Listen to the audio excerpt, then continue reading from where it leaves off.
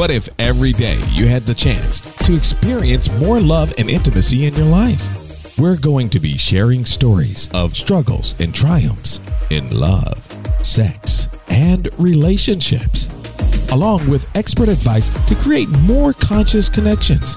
Enjoy this podcast with Dawn Richard. Wake up to real love. Hi, everyone. This is Dawn Richard, also known as The Awakening with Dawn, and this is the Wake Up to Real Love podcast, where we share stories of struggles and triumphs in love, sex, and relationships, along with expert advice to create more conscious connections. I'm super excited today to introduce my amazing new friend and colleague, Arlene Washburn. Hi, Arlene. Hi. So good to be with you. So great to have you here. Arlene is an award-winning science-based dating and relationship coach and matchmaker. She's on a mission to help singles achieve their relationship goals, and she does so through her boutique matchmaking and coaching company, AV Connections. She's based in New Jersey. She works with clients worldwide, and she's creating an online coaching community, Get Real, Get Love. I love that name, by the way. Arlene is an industry leader. Before stepping down in 2018, she was the CEO of the oldest and only state licensed school for matchmaking in America. During her tenure, she traveled to Asia, Europe, the Caribbean, and throughout the U.S. to train and mentor other love industry professionals. Arlene walks her talk. She does. I can attest to that. She's achieved a lot of personal and professional success, and so have many of her clients. I'm so glad to have you here. Welcome, Arlene. Thank you. I'm so happy to be here and excited to have this conversation with you. You are okay. We just had a previous podcast before the podcast, and you are such a Renaissance woman. But I have to ask you this first crazy question: is who won the mayonnaise argument? Oh, well, I did. I'm surprised you saw that. That is so funny. Yes, I actually won that argument. I agree with you. Can you just tell people what the deal was? Well, my husband and I have been together for a very long time, and I know that he always says he doesn't like mayonnaise. So we have an RV that we bought during COVID, and we were on our way to a trip, and we stopped at McDonald's, and he asked me to get him a chicken sandwich. And when I got there, now I never go to, I shouldn't say never, but very rarely do I go to a fast food place. And so I walked in there and I said, I'd like to get a chicken sandwich. And the woman's like, which one, the deluxe or this and that? I'm like, well, what's in the deluxe? And she told me that the sandwich had mayo. So I said, okay, well, I'll get that, but leave out the mayo. And then I brought him the sandwich, and he started complaining that the sandwich was dry, that it didn't have mayo, the mayo. And I was like, well, he was pretty upset about that. I know. I mean, we joked about it on social media. I'm like, I'm putting this on social media right now because people think that we don't have arguments because we have this beautiful, healthy relationships, but we do have conflict. And I thought, I want to share some of that with the audience so they realize that this is not a perfect, like we see eye to eye about everything. Eventually he came around. It took a few people to say, you're an asshole. I mean, that's what I was thinking. I was like, I agreed with you. I was like, that was really considerate of you. If you know, if you know that somebody does or doesn't like a particular thing and you get that for them, it shows that you're considerate. It shows that you're caring. It shows that you are paying attention to what's important to your partner. So I just felt like that was such a great example of the microcosm of things that happen in relationships.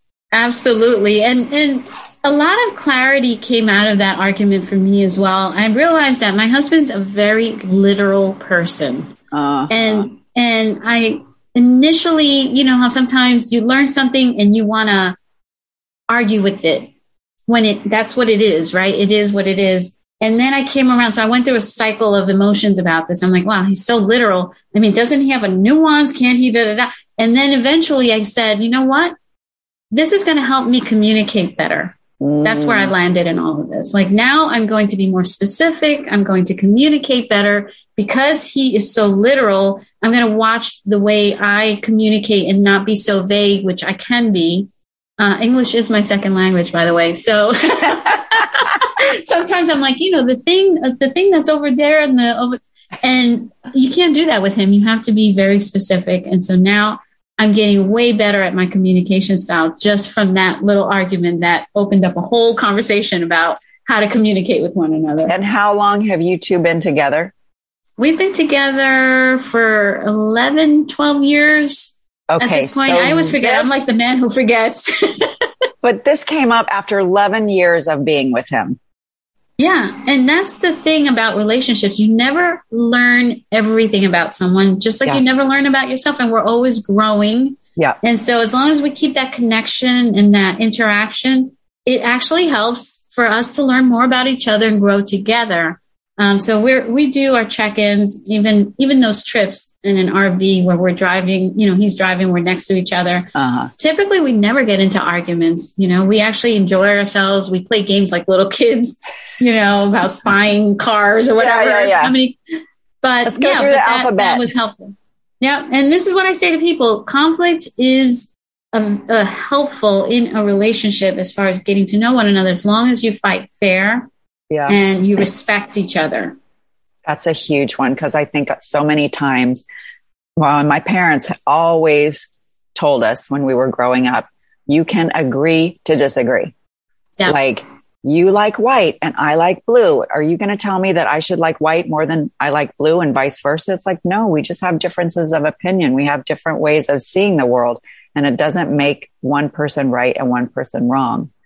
And I think a lot of times in relationships, people want to be right as opposed to creating a sense of teamwork and peace. Absolutely. It's one of the changes that I made after going into this industry. I learned so much about relationships and communication and interactions, and I gave up any desire to be right about anything, even though I might think it in my mind, and I'm not perfect. I know I'm right with that mayonnaise thing.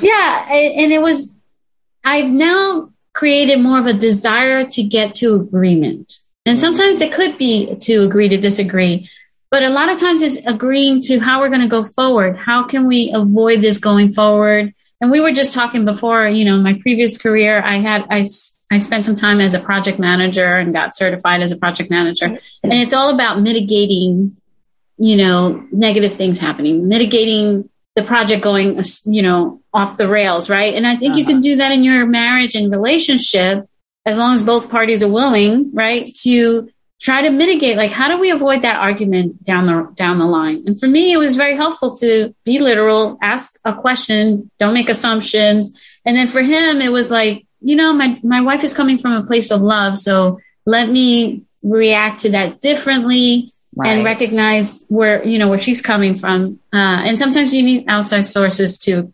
reaffirm and validate, because when you're in it, the objective third party. Yeah. Because, okay, for instance, in that situation, did your husband feel like that you weren't listening to him? Like you weren't honoring what he wanted? I recognized that I really wasn't validating him at all. If I had done that, and this is something that I should have known better, because I remember I used to have an employee who would mess things up, like make these stupid mistakes. And then I'd walk in and he'd grab me right away. He's like, Arlene, I'm so sorry. I totally screwed this thing up. And he would disarm me. Like, what was I going to do after that? Like, if I, just admitting that he screwed something up was enough to deflate me and de-escalate any emotional reaction. So you didn't have to be defensive. Correct. And I didn't do that with him. And I know better. I could have said, oh, okay, wow, I understand that. I realize what you're saying. You're right. I could have made a phone call, or perhaps just checked in, because you've obviously had the sandwich before. So, there's mayonnaise. You didn't ask me not to include the mayo. Right. So I made a lot of assumptions, and I recognized that. I could have at least given him that, but I kept trying to go back and say, you wanted to be right. Exactly. I'm just trying to be your loving wife, and to some degree almost make him look bad, there might have been a hidden motivation and all of that, even putting it online. So, so it's always important to recognize your contribution in these situations, Okay. That's a big deal that you just said, because I think so many times we point the finger at somebody else and then there are three fingers pointing back at us and we think we're not responsible for any of it. So how do people take responsibility for their part when they just want to prove their point? It's very challenging, but the whole point of communicating is to have understanding and to have like a bi-directional kind of communications where it's a give and take. And if you want people to understand you, then you can't like dig your heels about things. You have to just attempt to communicate, find the best ways to communicate depending on who you're dealing with. And sometimes you need to even take a break from an argument or a heated moment, because once you're activated, then it's very difficult, right? Like the walls are up. There's no communication happening after that. And that's why I always say, as much as you should sweat the small stuff, it's not what they tell you, don't sweat the small stuff. You should, but timing is everything. There are times where you need to walk away from a situation and think, put yourself in the other person's shoes, and then come back and first validate. Because as soon as you validate someone, it doesn't mean that you're agreeing with them. It's just acknowledging. People want to be seen. People want to be heard. People want to be understood. Yeah. And when you realize that in your communication, all the, defensiveness goes down. It just goes down right away because you're acknowledging and validating people. So it doesn't mean I don't make that mistake here and there, but I try and I catch myself because I'm more aware. And that's the thing, the awareness and bringing this to your consciousness then helps you operate in a different way, That's, that I think is a big piece of having that sense of curiosity, like what's going on for me in this moment? Why am I feeling triggered or, upset in my body? What is this reminding me of? And how can I look through their eyes? Because I don't have their worldview. Yeah. So how can I seek to understand first rather than just saying, understand me, see me, validate me? Yeah. I mean, and my husband and I, just like any relationships, you have your ups and downs and you go through, like everything oscillates. It's just the way our world just operates that way. And we were going through a period where he would jump into defense mode. And I finally got through to him and saying, if you know and understand that I love you, and I'm telling you, I love you. I come from a place of love. I never want to hurt you. You are my partner. We're in this together. And I want us to succeed. I want to do the best thing. I am fallible. I am a human. I'm going to make mistakes. But as long as you remember that any conversation, anything that comes out of my mouth, I'm still that person who loves you, then you won't take it as I'm trying to hurt you. And if it comes off the wrong way, just stop me then and say, hey, that did not land well for me. What do you mean by that? Can you say that in a different way? Because it felt hurtful. It felt uncomfortable. And he never had the language to be able to do that. So I'm fortunate enough that I'm in this industry of love and relationships, and I implement what I teach, what I share. I implement, in my love lab, right? And when things start to go astray, I look for information to change those things because I'm in it for the long haul. And so we've gotten through to, and this was just like a little cycle that we were just like, oh, where's this situation going? Mm-hmm. And now we're coming back up and he's like, hey, he's changed. He's like, oh, I'm more in love with you than I've ever been. Like we go through these, but that's what happens in relationships. And I think if people don't know that this is how relationships work, that they're going to do this, and when that goes down, you feel like, okay, time to run for the hills, then you're not committed, So I'm very committed to my relationship and to my husband. And they're two separate entities. They're two separate entities, but they create this other beautiful world. Yeah. And I don't I mean, this is why I think that you and I have shown up in the spaces that we've shown up, because we haven't been trained to do this, Arlene. How many people came from parents who, oh, let's just sit down and let's work it out. And, there have been so many people that were brought up in sort of chaotic environments, or people who didn't know how to communicate or express their emotions in healthy and constructive ways. And is there even a way to express your emotions in a healthy and constructive way? I mean, these are all of the things that I feel like this work is so important to help educate people in a new way of being, not only in relationship with yourself, but in relationship with others. Absolutely. I mean, even as a dating and relationship coach, I've done a lot of talks at organizations where they've brought me in, and how dating and networking are similar, right? And the whole relationship space, when you can figure this out in your marriage or your dating, you can also use all of this in your relationships with your colleagues, with your employees, or your customers. I mean, it's relationships are relationships. And a lot of the skills that people learn when they get the right information, it's actually very helpful all around. It's not just your, significant other. Right. Because our whole world, I mean, unless you're a monk, and a silent monk up in the Himalayas or something, it's like our whole life is about relationships, starting with the one that, of your primary caregivers. Can you talk about your family of origin? Like, what did you learn about relationships, and what did you learn about love and communication? Well, it's interesting. I didn't really learn much about relationships in terms of having a functional relationship, because my mom was going to be a nun. Really? And yeah. And wow. So both my parents came from the Dominican Republic, and she was a college professor and contemplating going into that. And in her mid-30s, which was very unusual, she met my dad. My dad was this really good looking, kind of like an A-Rod looking type of guy with the green eyes. And he was a player, and he wasn't educated in the way she was and things like that. But she chose him. He was 9 years younger.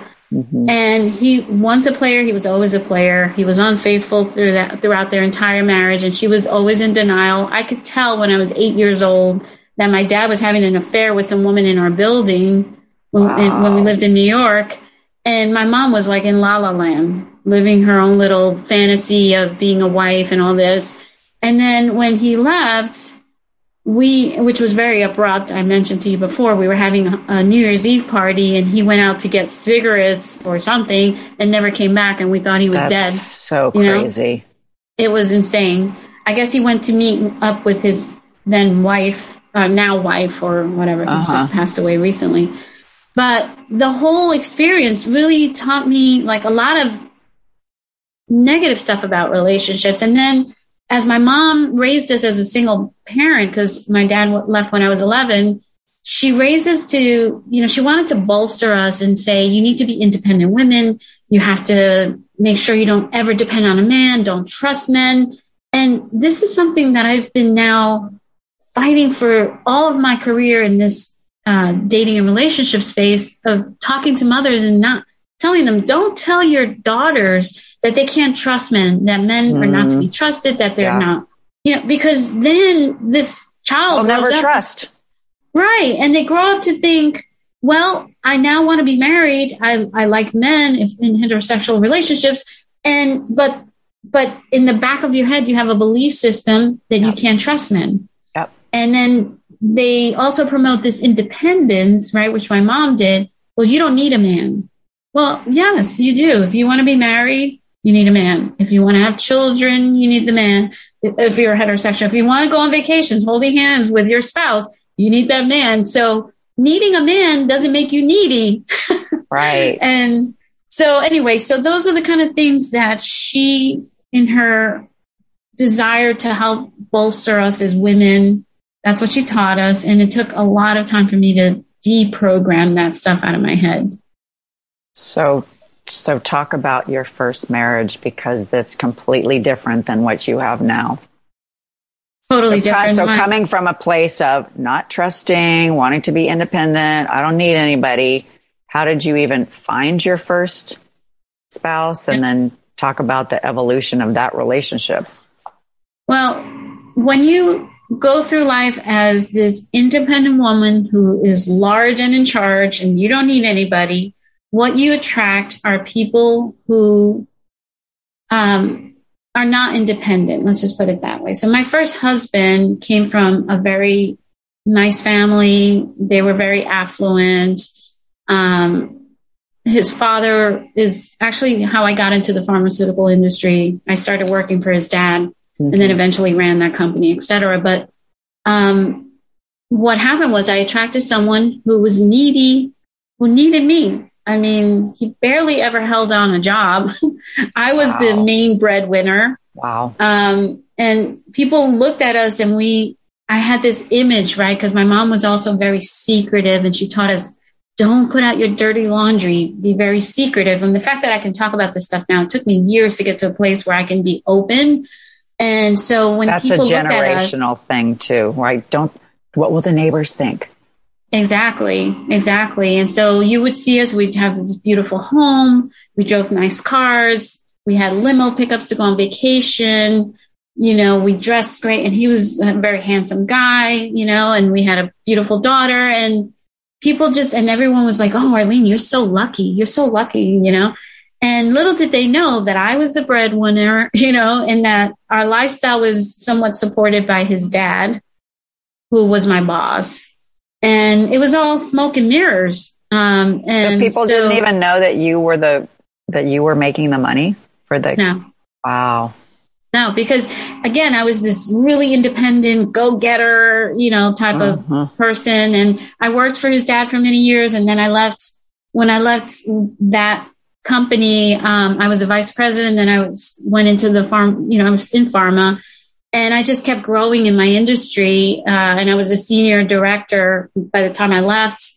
But, you know, he just couldn't hold it together. He had a drinking problem. And as a healer, because I know in my heart of heart, I was always a healer. I was always the person helping. I was always making the decisions. When my parents got divorced, I was the youngest, and yet I made most of the decisions for our household. Wow. My mom was a single mom. She didn't speak English as well as she could, so I translated everything. I have an older sister, but I was large and in charge. She raised me to be the one, right? And, you know, then I had to come to terms with that because I feel like, oh my gosh, I gave up a lot of my youth to be this adult. I didn't get to just be irresponsible and not, you know, I started working when I was 13 to help pay bills. Wow. And, but I'm grateful for it because it made me who I am today, right? And I got out of that marriage after almost 17 years.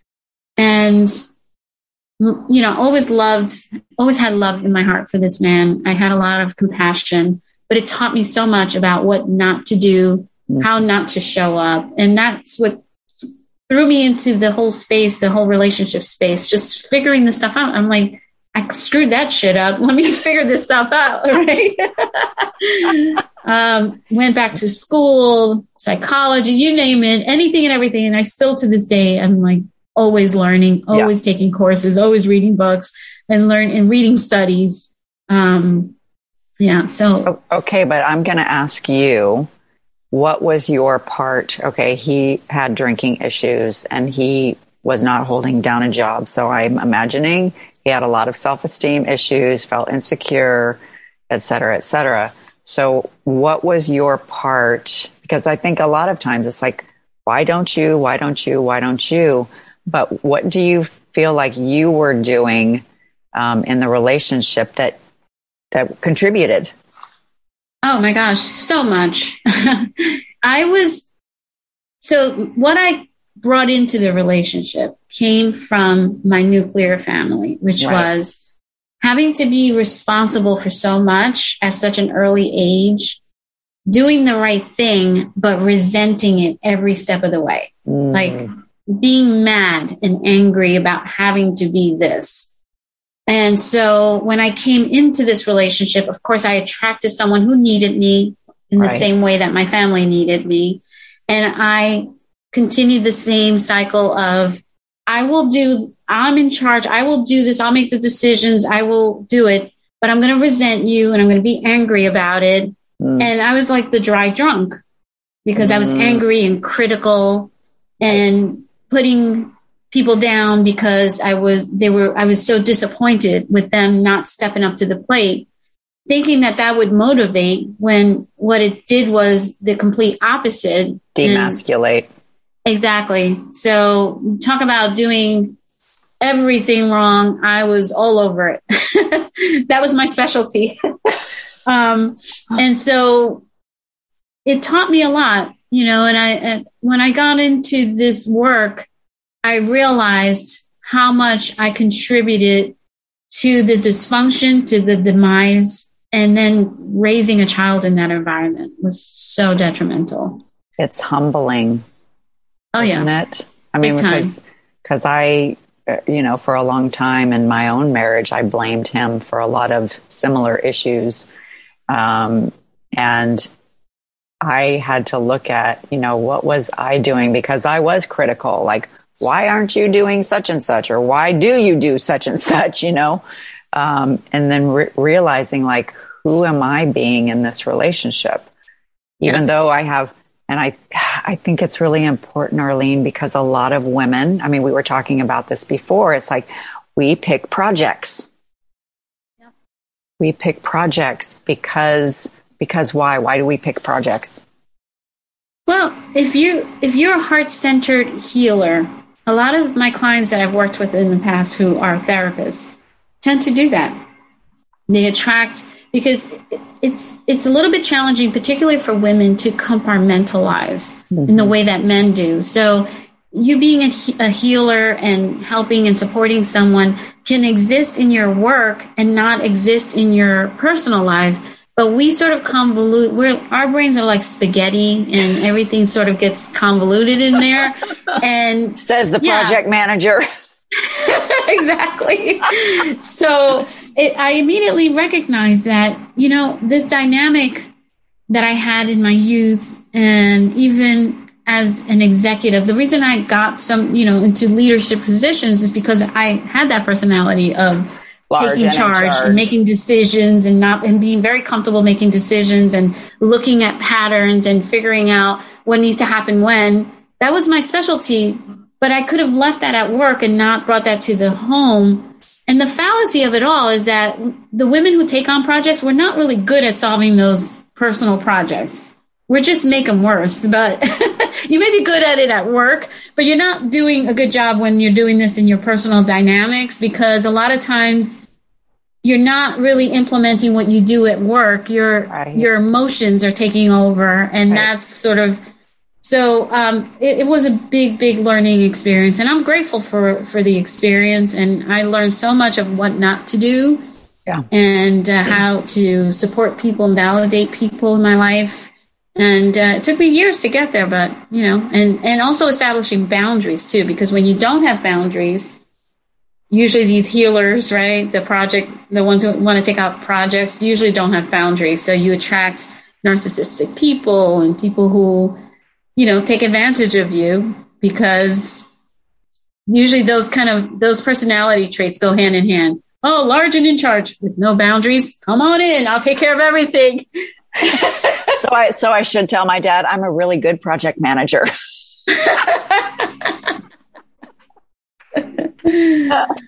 That's actually really fascinating, because I do feel like there's so many, I feel like it's a whole paradigm thing, because women, are choosing to be in business and choosing to have obligations outside of, taking care of children.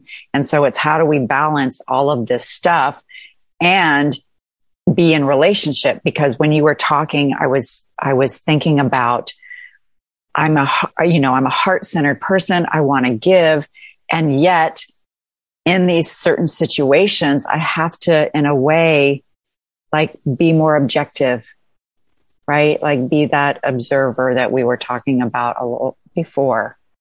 Yeah, absolutely. No, I don't believe in balance. It doesn't exist.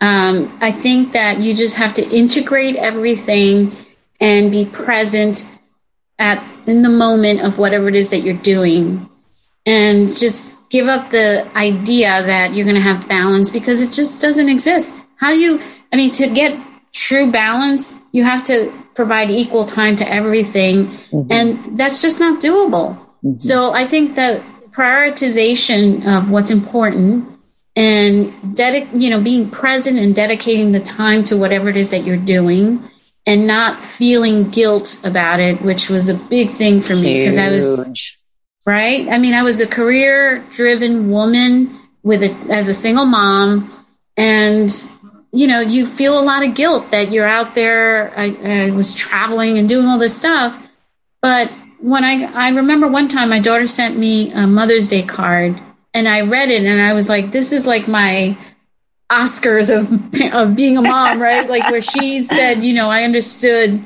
that you were working hard and doing everything on your own, and I admire you, and all these beautiful things. I still have that card. Aww. I was like, okay, great validation, because I didn't want to leave my daughter. I didn't want to not care, but I had to do what I had to do to sustain our lifestyle and to be able to take care of everything, because I didn't have child support either.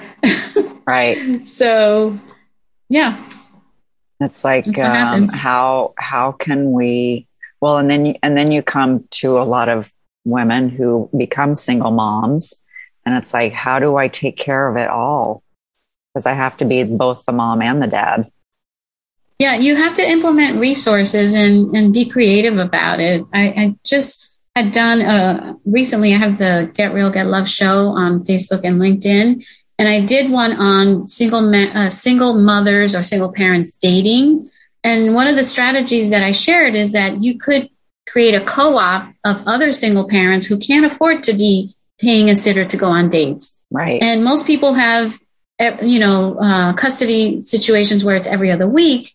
And so if you get 4 people together, every other week, 2 stay and babysit all the kids and 2 go on dates, and just get creative about putting resources together, because that way you can go on a date and be present and interact with that person and not be worried that your kid this, that, and the other, because you chose whoever those people are that you trust and that they're safe and that they're being taken care of. So it's a matter of where there's a will, there's a way. You just have to be very creative about it. Think outside the box. Absolutely. Because I also believe, and it took me a while to get there. I thought, okay, well, now I'm a single mother. I was 35 years old. I thought, well, I don't want any men around my daughter. I'm just going to date and I'm going to be single and nobody's going to come around my kid and blah, blah, blah. And what I realized eventually after getting into this industry and learning was that the best gift that I could give my daughter was to have a beautiful and functional relationship that she could witness. Exactly. A healthy relationship that she could witness before she left the household or our home. And that's what I was able to do. And she was maybe 20, I don't remember. And 20 something, right? But she was still living with me and she got to see that. And it literally turned everything around. The person that she married is very similar to my husband. Aww. He's a decent, hardworking guy who loves her to death, who supports her. She's a stay-at-home mom. She's so happy in her family. But before that, she was dating these dirtbags. Yeah. Why? Because she never saw that. Right. I remember my husband saying, you live with us. If you're going to date someone, they need to come into the house and meet us. We want to meet him. And she was 20 something. And I was like, I never forced that on her, because as a single parent, you have so much guilt that you let your kids get away with stuff. You don't have the right boundaries, thinking that, this guilt because we're divorced. And not having those boundaries actually makes them feel unloved. Something that I learned. And unsafe. And so with my husband, creating these rules in our home actually made her feel more loved, more protected. And she did. She started to bring in people that we met a couple of people. One she lived with briefly, and then her now husband. And it was a game changer. Just me having a good relationship in my home that she could see was a game changer in my daughter's life. How did you learn to trust when you first met your husband? Because this was, you went from not trusting and not being able to rely on anybody. How did you make that transition to learn to trust and feel safe and secure and not feel responsible for doing everything? Yeah, that's such a great question. I did not have trust issues when I met my husband because I had a relationship eventually with someone. We talked about him. I met this gentleman. I dated a lot of different men, and this guy and I had an on and off again relationship because I felt like I could not fully commit to the relationship because he was 25 years older. Yeah. But I fell madly in love with this man, and he taught me to receive, to trust, to allow someone to support me, to partner, and all of these things that I never knew and understood because I came from this mentality of being independent, not being able to trust. And when you think something, when you believe something, you create it. You create it, right? You choose, you make choices to witness and confirm and reaffirm the belief that you already have, even though it's not based on any truth or fact.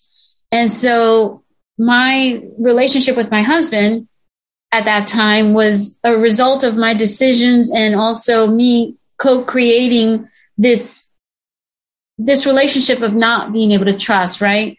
However, coming out of that and having this older gentleman teach me so much about life, about everything, entrepreneurship, partnership, everything, intimacy, that was a game changer. So I had that bridge, and the combination of studying what I was studying about dating and relationships and having this example and this person living through it. Because, people think, well, I need to be perfect before I can be in a relationship. No, those relationships you never have a relationship.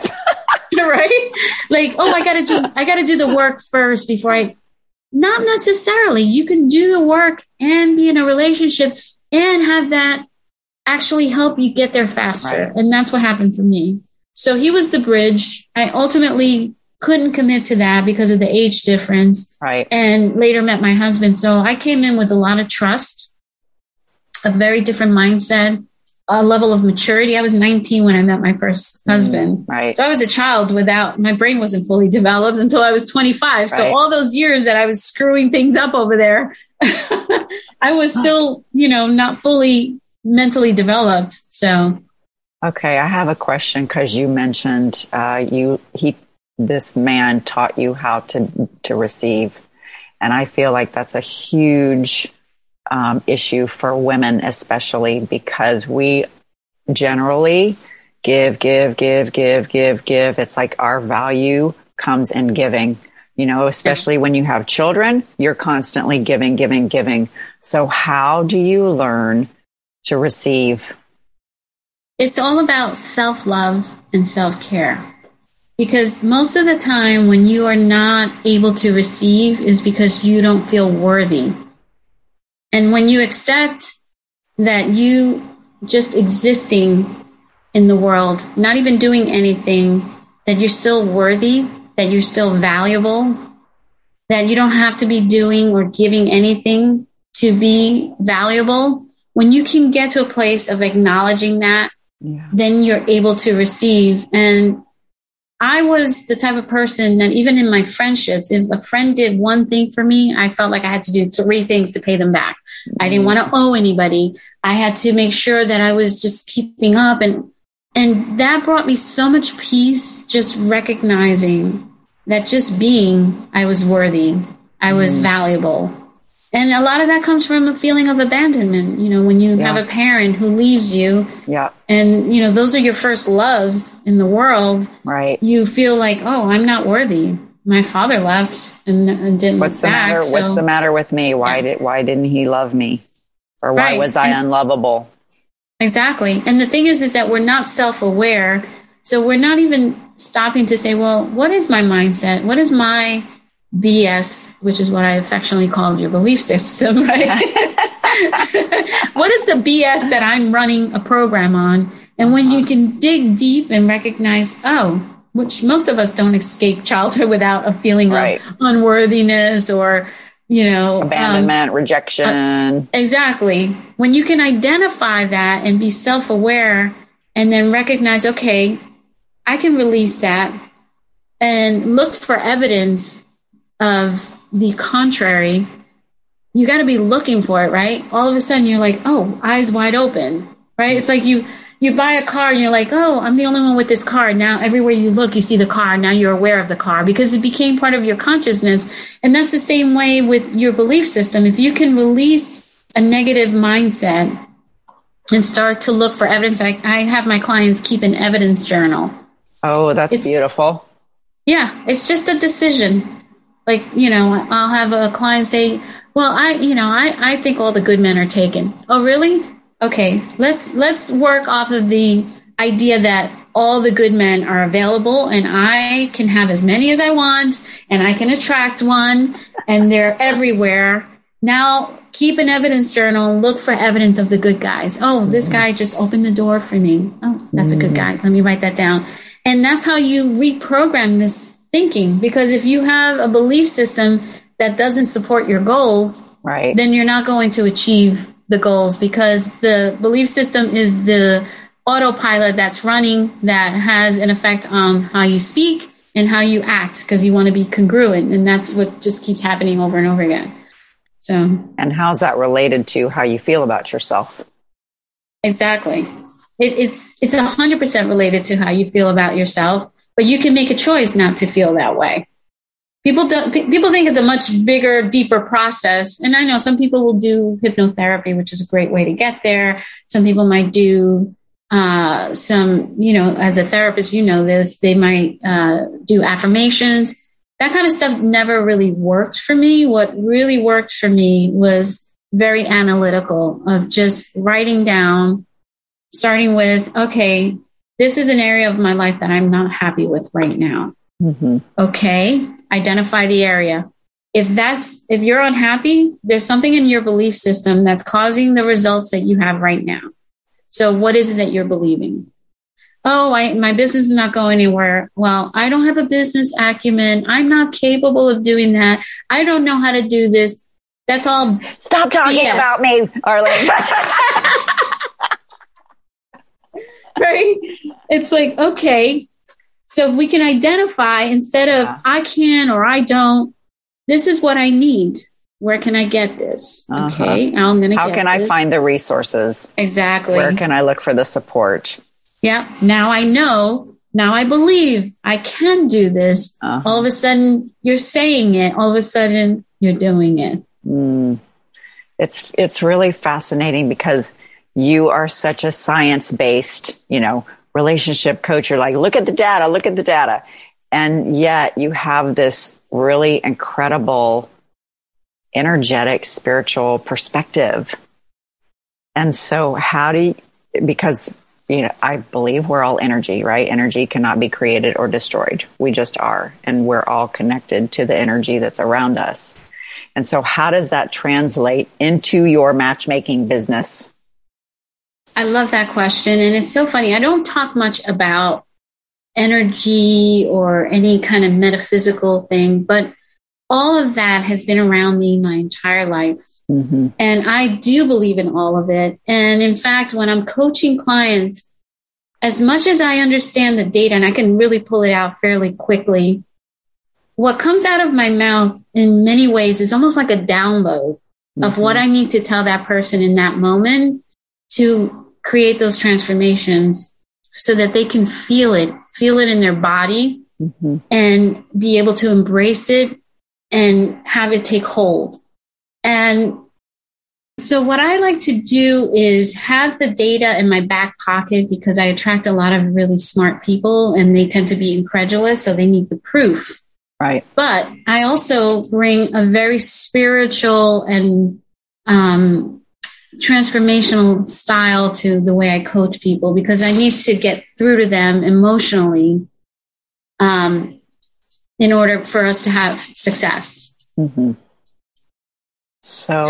So how do people tap into that in their relationships? Because I, we're all part of this system.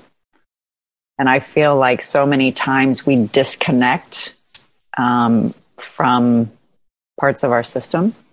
Oftentimes we disconnect from our hearts in order to just stay in our mind. Well, I should do this and this will help me do this, as opposed to what's going on for me. How can I connect with myself? Yeah. I recommend to almost all of my clients, well, basically to all of my clients, that meditation is a wonderful resource. Yeah. And the first thing that we go over is that meditation is not shutting off your brain, which you can't do that. Yeah. Or shutting off your thoughts, right? Because people feel like they fail when they try to meditate and they start thinking. That is part of the process. You're in a space of allowing and embracing and being present. But what it does is the meditation is a very useful tool, and they've shown there's a lot of science behind this, where the part of the brain that bridges both the left and right brain, it's called the corpus callosum, is a bridge, and it gets bigger with meditators. So it creates physically that expands, and it creates a fluidity between creativity and problem solving. Huh. So even the way you communicate is a lot more fluid. So you can be creative and analytical.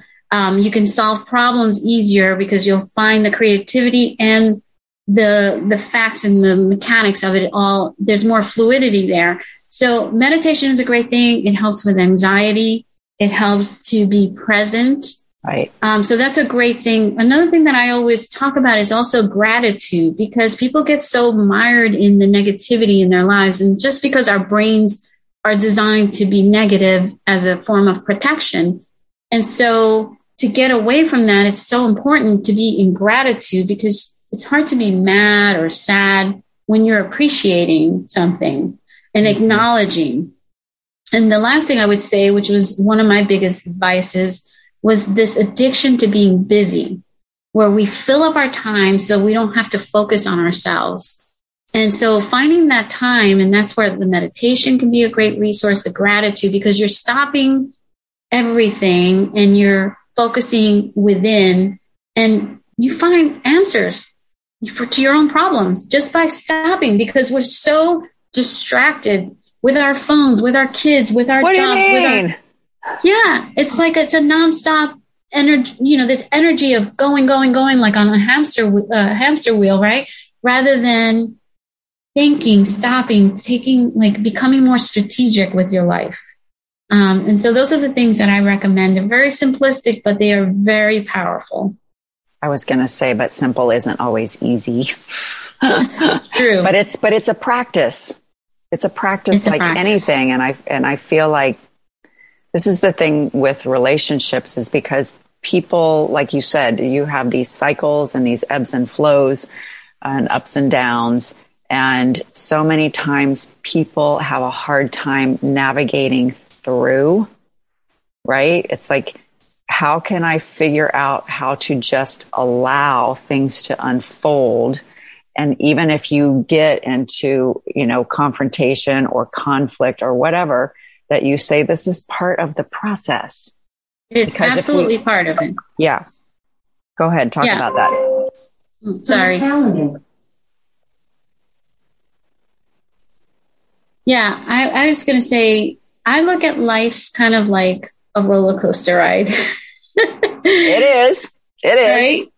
As you're going up, you're building all this excitement. There's this newness. Something's about to happen. And then fear kicks in. And, it's just all of it. You just have to embrace all of it, including fear, because on the other side of fear is you're coming down, you might be afraid, but maybe nothing happens. Maybe you grow from it. Maybe you get an accomplishment of like, oh my God, I did it. That's what's on the other side of fear. And I've just recognized that throughout my life. And, obviously I'm in my 50s now. So there's a lot of wisdom that comes with time. Not obviously, by the way. But I mean, time really has built in a lot of that confidence and wisdom that you start to realize, oh, yeah, this is what happens in life. Oh, you're going up, you're all excited. And then, oh, you're coming down. Embrace the coming down. Know that there's going to be an upswing again. It's just know that and accept that, because life oscillates. And then when you know that, then you don't have that fear of like, oh my God, am I going to go back up again? You are going to go back up again. I would say that's the same in relationships. That, absolutely. Especially when you meet somebody and it's all exciting and, and you have all the butterflies and all the romance and the chemicals and all that kind of stuff is happening. And then you have that downswing where you're like, oh, what's going on? Why am I not feeling all of this stuff again? It's like, this is part of growth and evolution. And so how do you manage the ups and downs, and how does your partner manage the ups and downs, and how do you figure out how to navigate them together? It's all about curiosity, right? When things are not going in the direction that you feel they should be, get very curious, ask questions, open-ended questions if you're interacting, not accusatory questions, not you this and why this, why don't you just, I'm curious, help me understand. Tell me more. Right? Or how do we partner? We had a situation, my husband and I, that happened. I can't even remember what, because I'm like the man in the relationship. I forget the stupid stuff that happens. He sometimes holds on to things. I mean, I'm like in one ear out the other, like I'm done with it, right? But we had a situation and it got heated, and we took a break from discussing it, gave each other space, which is very necessary sometimes when you're activated, and then came back together. And I said, listen, I know this is not a good situation, but how do we avoid this in the future? Let's roll up our sleeves and figure out how we're going to avoid this going forward. Because I always say to him, and I posted something on Instagram today, I always say, look, we're going to be married. We could be miserable and married, or we could be happy and married. Which one would you like? Oh, what a great question. Wow, that's an awesome question. And he's like, yep, you're right. And what that does, though, and I remember when I said that for the first time, he looked at me like he felt a bond, because he felt like, okay, we're in this together. Yeah. It was a confirmation. And also it was just like, yeah, you're right. Like, what am I doing here? Do I want to be miserable? Do we just want to be happy together? And so we were like, okay, fine. Let's roll up our sleeves and let's figure out how we're going to avoid this going forward. And that's what we do. We try to, as much as possible. I'm not one I don't yell. Uh-huh. He's one that likes to kind of raise his voice and then doesn't acknowledge it. And so when that happens, because I get triggered, because my mom was very loud, mm-hmm. I get triggered with loudness and stuff. I'll just point it out to him and say, please speak to me in a different tone and lower your voice. I can hear you. I hear what you're saying. Mm-hmm. And then he'll lower his voice again. But, we do all these things because where we came from, right? Like I'm averse to loudness. Maybe I don't know the dynamics that he had with his mom, because his father died when he was 9. Maybe she was very low key, or maybe she was a yeller. I don't know. Maybe that's where he got it from. But we all get this stuff from where we came from. And so instead of getting defensive about it, you say, that's really interesting. What's going on for me? Yeah, exactly. I think a big part of it is taking responsibility, like you were talking about a previous client, not really taking responsibility for the way that she's showing up. I think a lot of times we don't take responsibility for the ways that we're showing up. And so when you matchmake, how do you help people become more aware of the way that they're showing up? Yeah, it's so the matchmaking process, unfortunately, I'm also a coach, so I'm able to coach people. Not all matchmakers are coaches. So matchmaking is basically a process where you get the requirements from your client, and then you find someone who fits those requirements. Mm-hmm. And it's not so much about navigating relationships and things like that. So I'm able to help through coaching because we do what's called a feedback session after every introduction. Mm-hmm. And so I garner feedback from both parties, and then I can translate to each other, right? Because and literally it requires translation sometimes because people misread situations. Yeah. You know? And I know the people that I'm putting together because I always tell my clients, I do the first dates for you. I date the guy first. I date you first. I know who, I know where you guys are coming from. We've had long discussions about how you grew up. I know a lot of the things. I'm able to interrogate people as a matchmaker where you don't really want to do that when you're dating. So yeah, that's very helpful because I can help translate or at least help people shift their paradigm about love and relationships or make them self-aware because we all have blind spots. I have blind spots that I'm sure, a therapist can help me with. Don't. Right. No, I'm just kidding. Yeah. So just helping people recognize their blind spots. And I try to do it in a way where they can self-identify. If I'm telling you, then it may or may not sink in versus you telling yourself. Right. Because that's a very powerful thing because that's actually you and your mind talking to one another. Right. Right. No, I think that's what, as a therapist and a coach and as you as a coach, you help people. Like I've had clients before say, oh yeah, you were in my head. What would Dawn say about this situation? And even when I went to my own therapist, because I've done my own inner work, and she would say, what would Irene do?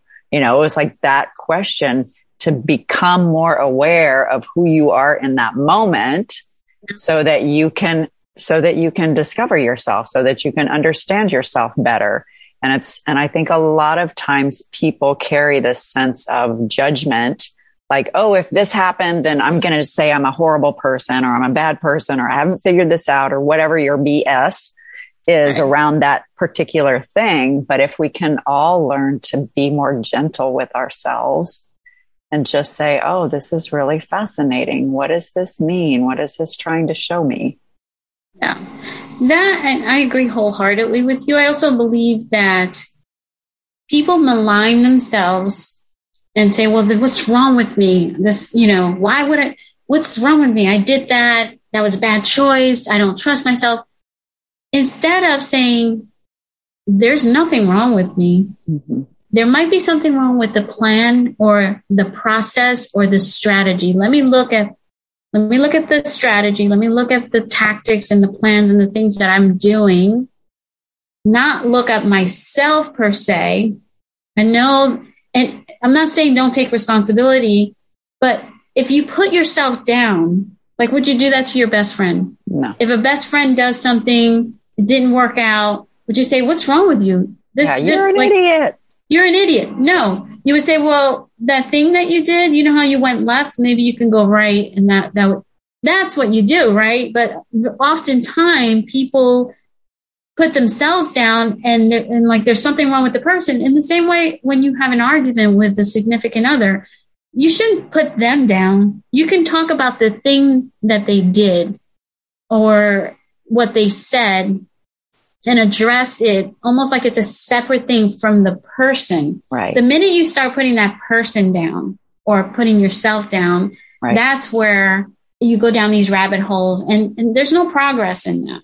Right. The progress is recognizing the strategy. Oh, that strategy is not working. Oh, this activity can be done differently, or I need some resources. Let me look outside of myself. Sometimes, as Einstein always said, the mind that created the problem can't always solve the problem, and therefore look for outside information and then use that and try something new.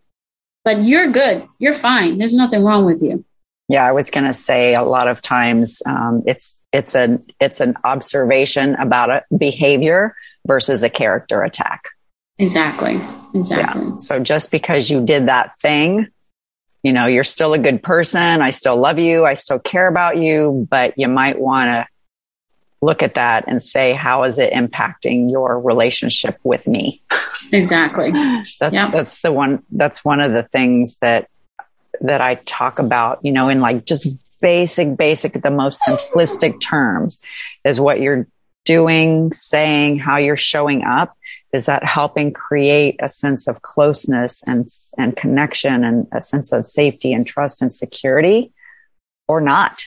Because they're two totally different things. And everybody knows the difference. Everybody Absolutely. Can feel the difference. And you know it when you see the results of whatever it is that you're doing. So when you take a step forward, whether it's in your business or your relationship, anything, your education, you need to look at that activity and say, is this bringing me closer to what I would like to achieve? 9 times out of 10, if you just stop and look at that, you can realize, oh, maybe that's something I can let go of. Right. And in fact, today, that's one of the things that I'm going to be talking about on my Facebook Live on the Get Real, Get Love show, is how's that working out for you? Because I've had a couple of interactions recently with people on Clubhouse. And I had one last night, as a matter of fact, where she's like, well, I don't do XYZ and I don't care. And maybe that's why I'm single. And I was like, well, how's that working out for you? Is that what you want? You want to be single? No? Okay. Well, why not maybe consider a different behavior or strategy to get the results that you really want? Or do you just want to dig your heels about, this is how I am? And she was a young girl too. I'm like, you're a work in progress until the day you die. Right. You're going to keep changing and evolving. Right. But if you dig your heels about doing something that's not working for you, all you're doing is wasting time. Yeah. Because if you keep doing the same thing and expecting a different results, what are we talking about? But I think that's part of accepting your own humanity. Like, because if I say I am XYZ and I'm not going to do anything else, then you're saying, well, you're not really open to change or evolution and you just want to be right, rather than being curious and saying, I wonder if, or I wonder how, or what might be possible. Yeah. We have so many limitations that we put on ourselves. Really. There's a lot of good work about by Dr. Dweck on the growth versus fixed mindset. Yeah. And it was a book that she wrote really geared towards children. But when you can teach people that you weren't born with a set of like, this is how it's going to be, that you have the ability to grow, to expand, to develop, to learn, to take more in, even into, my mom's going to be 90 next week. Wow, that's amazing. Even into that age, right? Yeah. You can still be learning and creating new pathways in your brain and all of that. And that's where I bring the science and the data, because I can show people, look, it's not me. I'm not saying this, here it is. Here's the proof. When you can get people to go from a fixed to a growth mindset, that is life-changing, because then they can recognize that you are not what you do. You are a being that's going to have different experiences as a human, and that you can change those experiences. You can change those results. You can change everything and still be who you are. Yeah. And what a gift to give yourself. Yeah. It's like acceptance.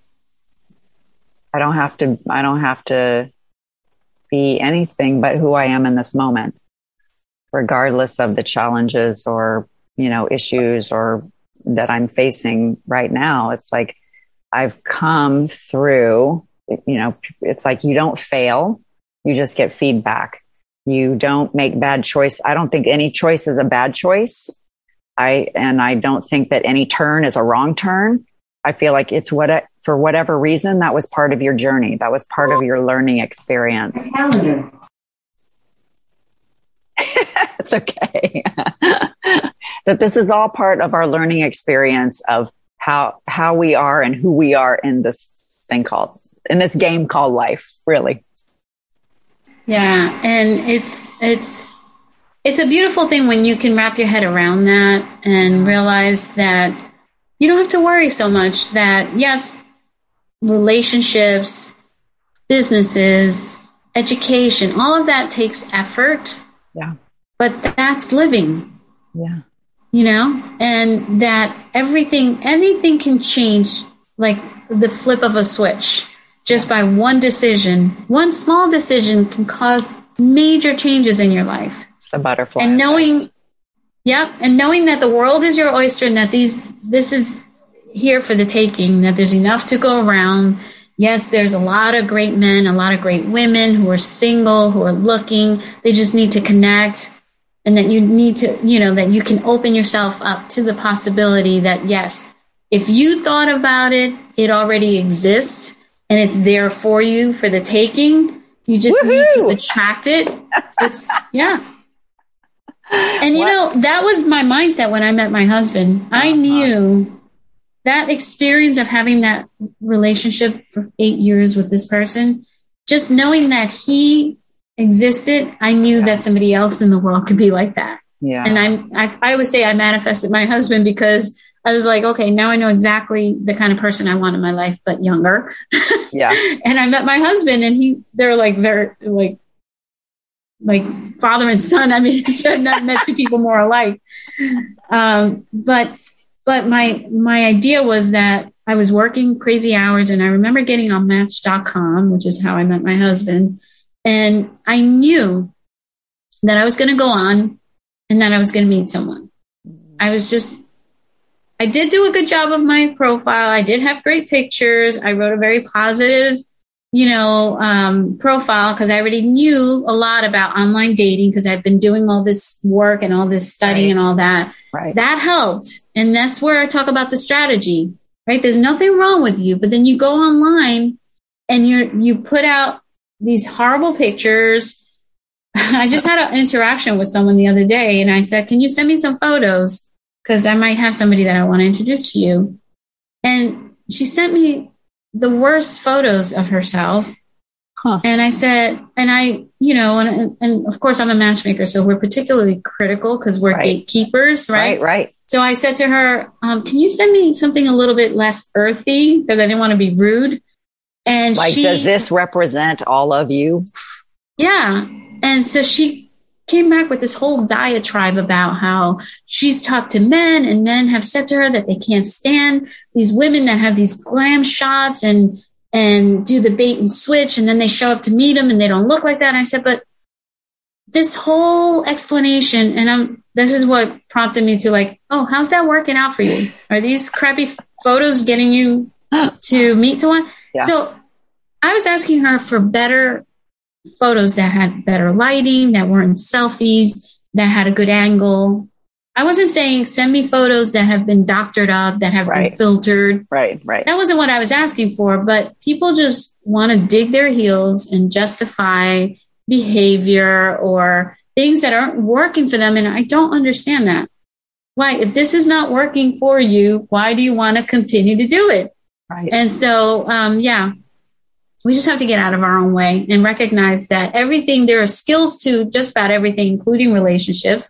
If you can embrace them and implement them, you're going to have success. Yeah.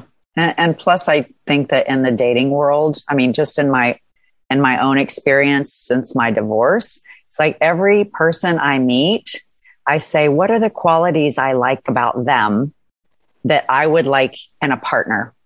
And whatever qualities that they have, I think, do I have those same qualities? It's not just finding the one. It's like being the one. Who are you being when you show up?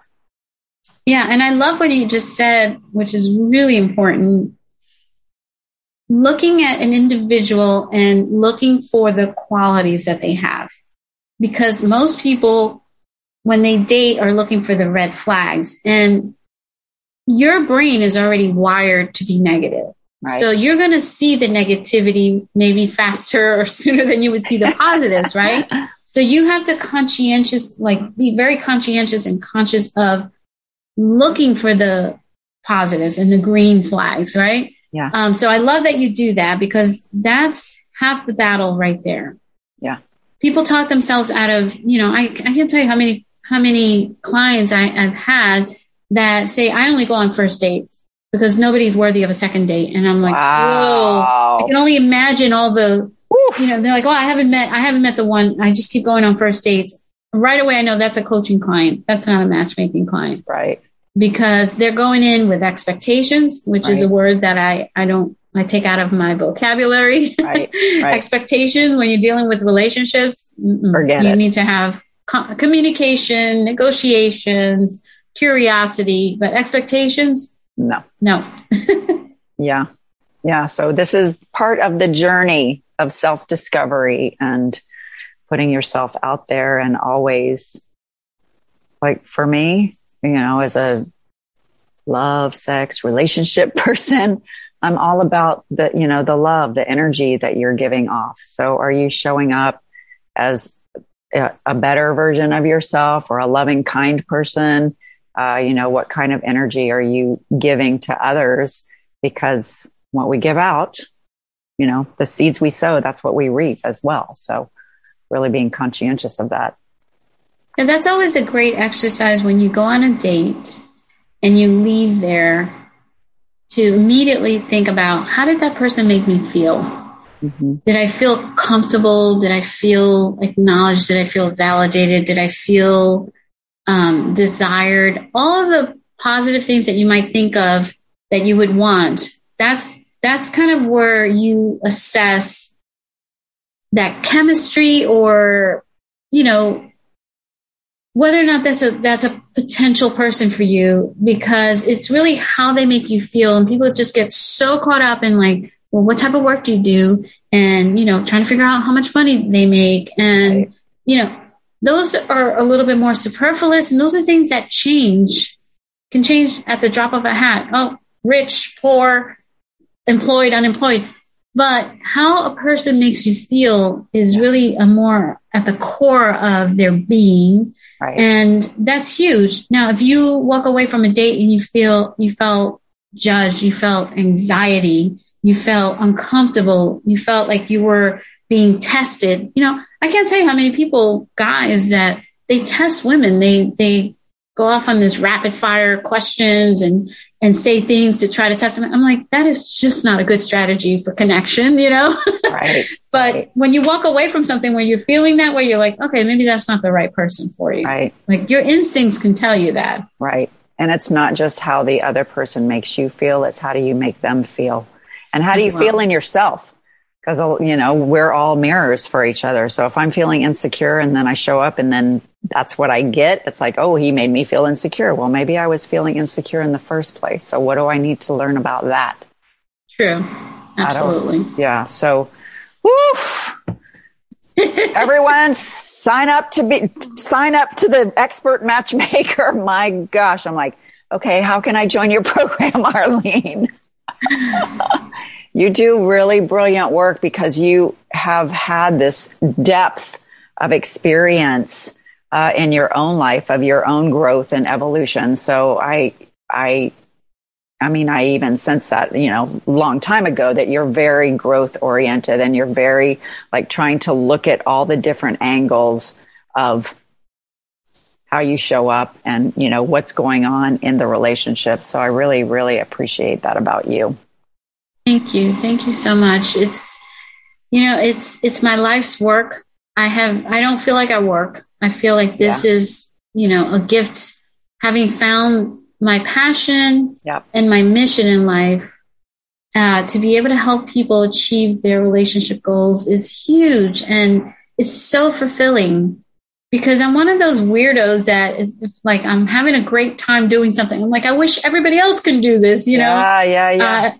If I'm having success in something, I should share this with everybody. Everybody's got to know this. Everybody has to hear this because I come from a place of abundance and I always want others to experience this thing that I'm having. I get so excited. My daughter laughs at me. She's like, you're so excitable. She's like, you're like a little kid. I'm like, yeah, but this is what makes life interesting and fun. Yeah. So, I love the work that I do. And it's, especially working with women. I work with men as well, but working with women has been a life's mission for me as well, because I came from a single parent. I was a single parent. I have one daughter. I have one sister. And I've seen the indoctrination of women into so much misinformation and so much misguidance, and sometimes even by their own parents, in an effort to protect them and help them and bolster them, that I need to fight this misinformation campaign that you don't need anybody. Right. Exactly. Don't trust. Right. Don't trust men. You don't need anybody. Just be independent. And it's a shame, but I'm on a mission to counteract all that misinformation that's out there and teach people strategies and get them away from this Disneyland and rom-com, BS that is there for entertainment. But I hear 70-year-old women talking like they just read a fairy tale story that they want to live, when that's not the reality of life, and it's unfortunate, but that's primarily directed towards women. And then we have all these gurus and all these male coaches that want to tell women how to think, how to be feminine, how to be. It's like, dude, they don't know anything. You're a man. Like, what do you know about a woman's brain? You can't experience a woman's brain if you're not a woman. And no offense to transgender people, but you know what I'm saying? It's just, I feel as a woman, I can help women in a way that a man could not help a woman. He can maybe give some opinions about what men want, but you don't know what it's like to be a female, right? So, right. And I think in the, this, in relationship, it's always a navigation of independence and interdependence. Yes. You're two independent people who have your own gifts, talents, wants, wishes, desires, needs, et cetera, goals, dreams. And yet when you're in a relationship, you have to ebb and flow between the two of how can we support each other, in moving in the same direction.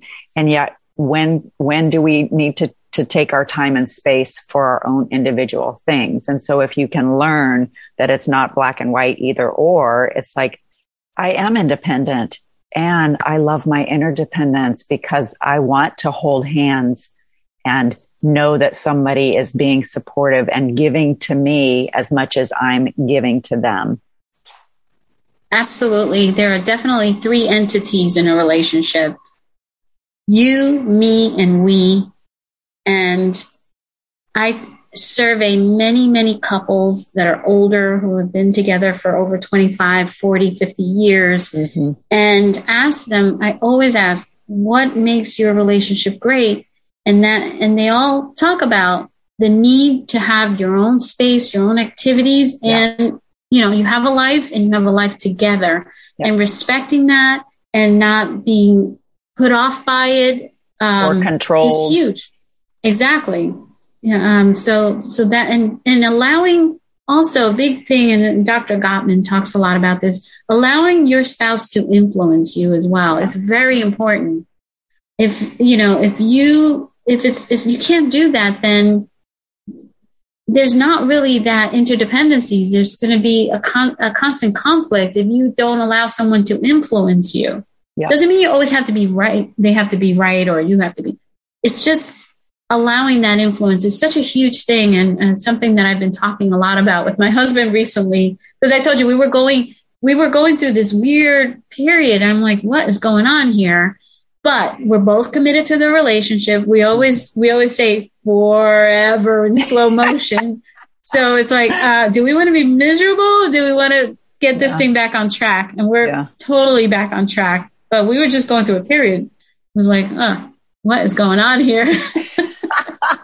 But having that sense of commitment and communion, that's what I feel like it is. It's a real communion of two hearts and souls and minds and bodies coming together as one, and yet still having that, that ebb and flow between the independence and the interdependence communion.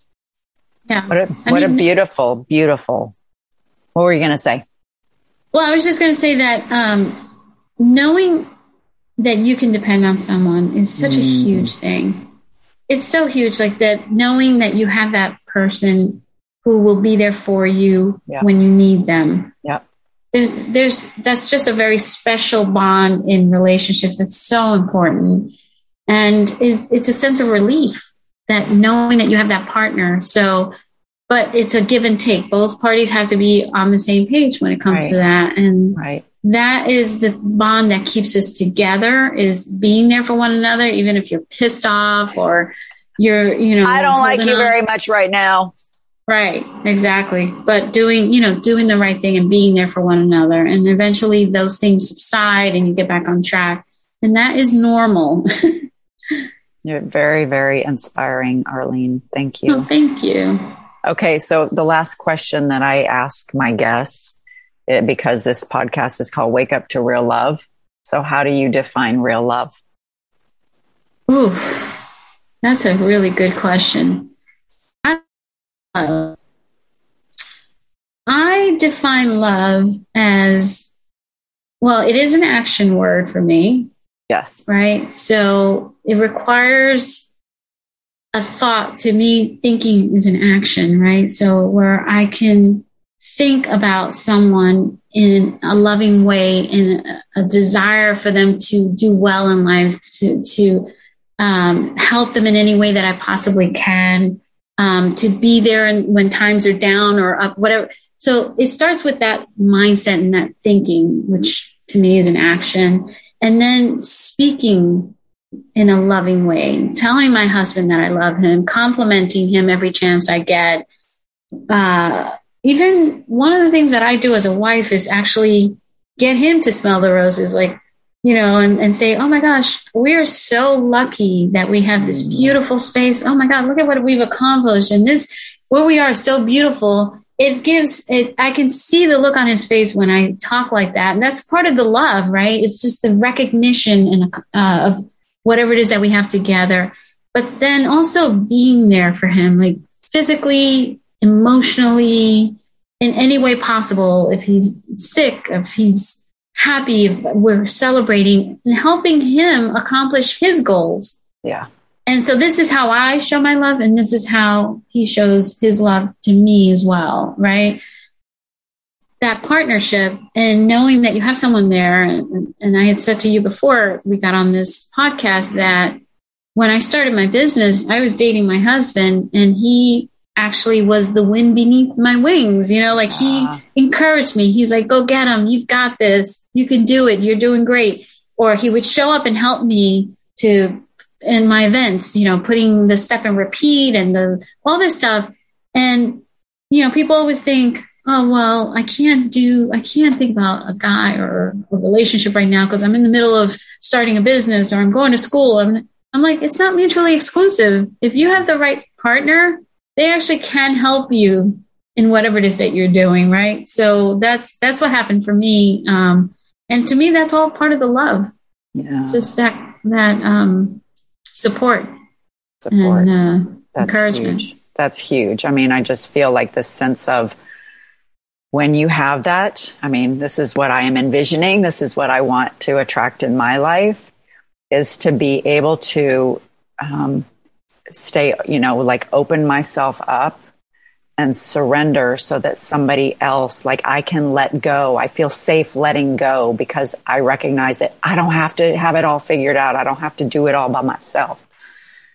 But that's that sense of, I need to learn to rely on you. I need to ask for your support and your help. And I appreciate your encouragement and your, love and your care and your, just helping me become who I want to become, just like I'm helping you become whom you want to become.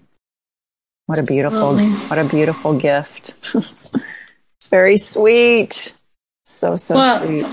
One thing that my husband taught me, that I found was so special. And it is not just having gratitude, but he says, thank you. If I clean up after dinner and he's laying on the couch or something, he'll say, babe, thank you so much for cleaning up. Or if I take out the garbage, usually he does that. But if I thanks for taking out the garbage. And it really taught me, and it's something that I share with a lot of people when I work with couples, or if I work with someone who's trying to understand and navigate relationships, is that acknowledgement of saying thank you for the small things that you think it's their job, that they're responsible. Just saying thank you is such an encouragement. Yeah. And he really taught me that. And we incorporate that. Anytime, like this morning, he took out the garbage and he came upstairs and I was like, oh, thank you so much for taking out the garbage. Yeah. And it just like, I never have to ask my husband to do anything because he just does it and he knows I'm going to acknowledge it. So I don't take him for granted. Not ever. Yeah. Appreciation goes a long, long way. Yeah. So, especially for men. Yeah. Well, it's for women too. All of us, we want to be acknowledged. We want to be appreciated. We want to, we want to know that our partner notices us and appreciates us in their life. Like, honey, I'm a gift to you and you're a gift to me. So let's, take care of these gifts that we're bringing each other. Absolutely. So how do people get in touch with you? Like, you are just incredible, fantastic, amazing. I can't say enough good things about you. Like, I'm going to come to New Jersey and hang out and go dancing. Oh, let's do it. Let's have a retreat at my house. That would be awesome. I'm in. I'm not kidding you. Maybe I'll do that. I think my husband's planning a golf trip. I'm like, maybe I should plan a retreat at the house. That'd be awesome. Well, if anybody wants to get a hold of me, I'm available on social media at Arlene Washburn, and it's spelled like wash and burn, or reach out to me at my company, avconnections.com. That's AVCONNEXIONS.com. I'm in all social media. You can find me, Arlene Washburn. I've been around for a while, so there's pretty much a lot of content out there. And you have some quizzes people can take and a membership site and... Yeah, all kinds of goodies. I wanted to have something for everyone. I know not everybody can afford to hire a matchmaker or can afford to hire a coach. So I put together this year in January, we launched a membership site that has a lot of great content, courses, ebooks, video courses, and just a bunch of resources for people to start to open up their mind and look at data, training, skills, anything that's going to help them put their best foot forward. And it could take one little thing to make a huge difference. So if they just get one thing out of whatever is in there, amazing. And sometimes they start there and then they hire me as a coach or they'll hire me as a matchmaker. Yeah, beautiful. So the mantra of my podcast, because one of my mentors says the quality of our relationships determines the quality of our lives. And I feel like it's the most important relationship you'll ever have is the one you have with yourself, that all of that work emanates and affects, all of your other relationships. So you are a testimony to that, like you've done a lot of your own inner work. And so I really appreciate you being here, Arlene. I'm grateful for the conversation. I'm so happy for this conversation. Beautiful. Thank you. So for the podcast, if you've enjoyed this conversation, please subscribe to the Wake Up to Real Love podcast, write a 5-star review, share with your friends, because we want to share the love all around the world and help people create more deep, meaningful, beautiful, fulfilling relationships. So, and if you want to get in touch with me, I'm on all the social medias at either Dawn Richard, SHA with an accent, RD, or at The Awakening with Dawn, and send me a message. I'm happy to offer a consult, and I specialize in healing heartbreak. So trying to help people get through the bad stuff to get to the good stuff. So I'm so grateful that you are here with me today. You're a beautiful, beautiful soul. And I just am so appreciative of you and your amazing work that you're doing in the world. Thank you. Likewise, what you're doing is very, very important because people are having heartbreaks every day. So to have a resource like you is amazing because that's what's going to get you to the other side. Yeah. So every day, listeners, wake up to more and more real love. Thanks so much, Arlene. We'll see you next time, everybody. Subscribe to the Wake Up to Real Love podcast. Leave 5-star reviews. And, of course, share with your friends. You can find Dawn on various social media platforms at Dawn Richard or at The Awakening with Dawn.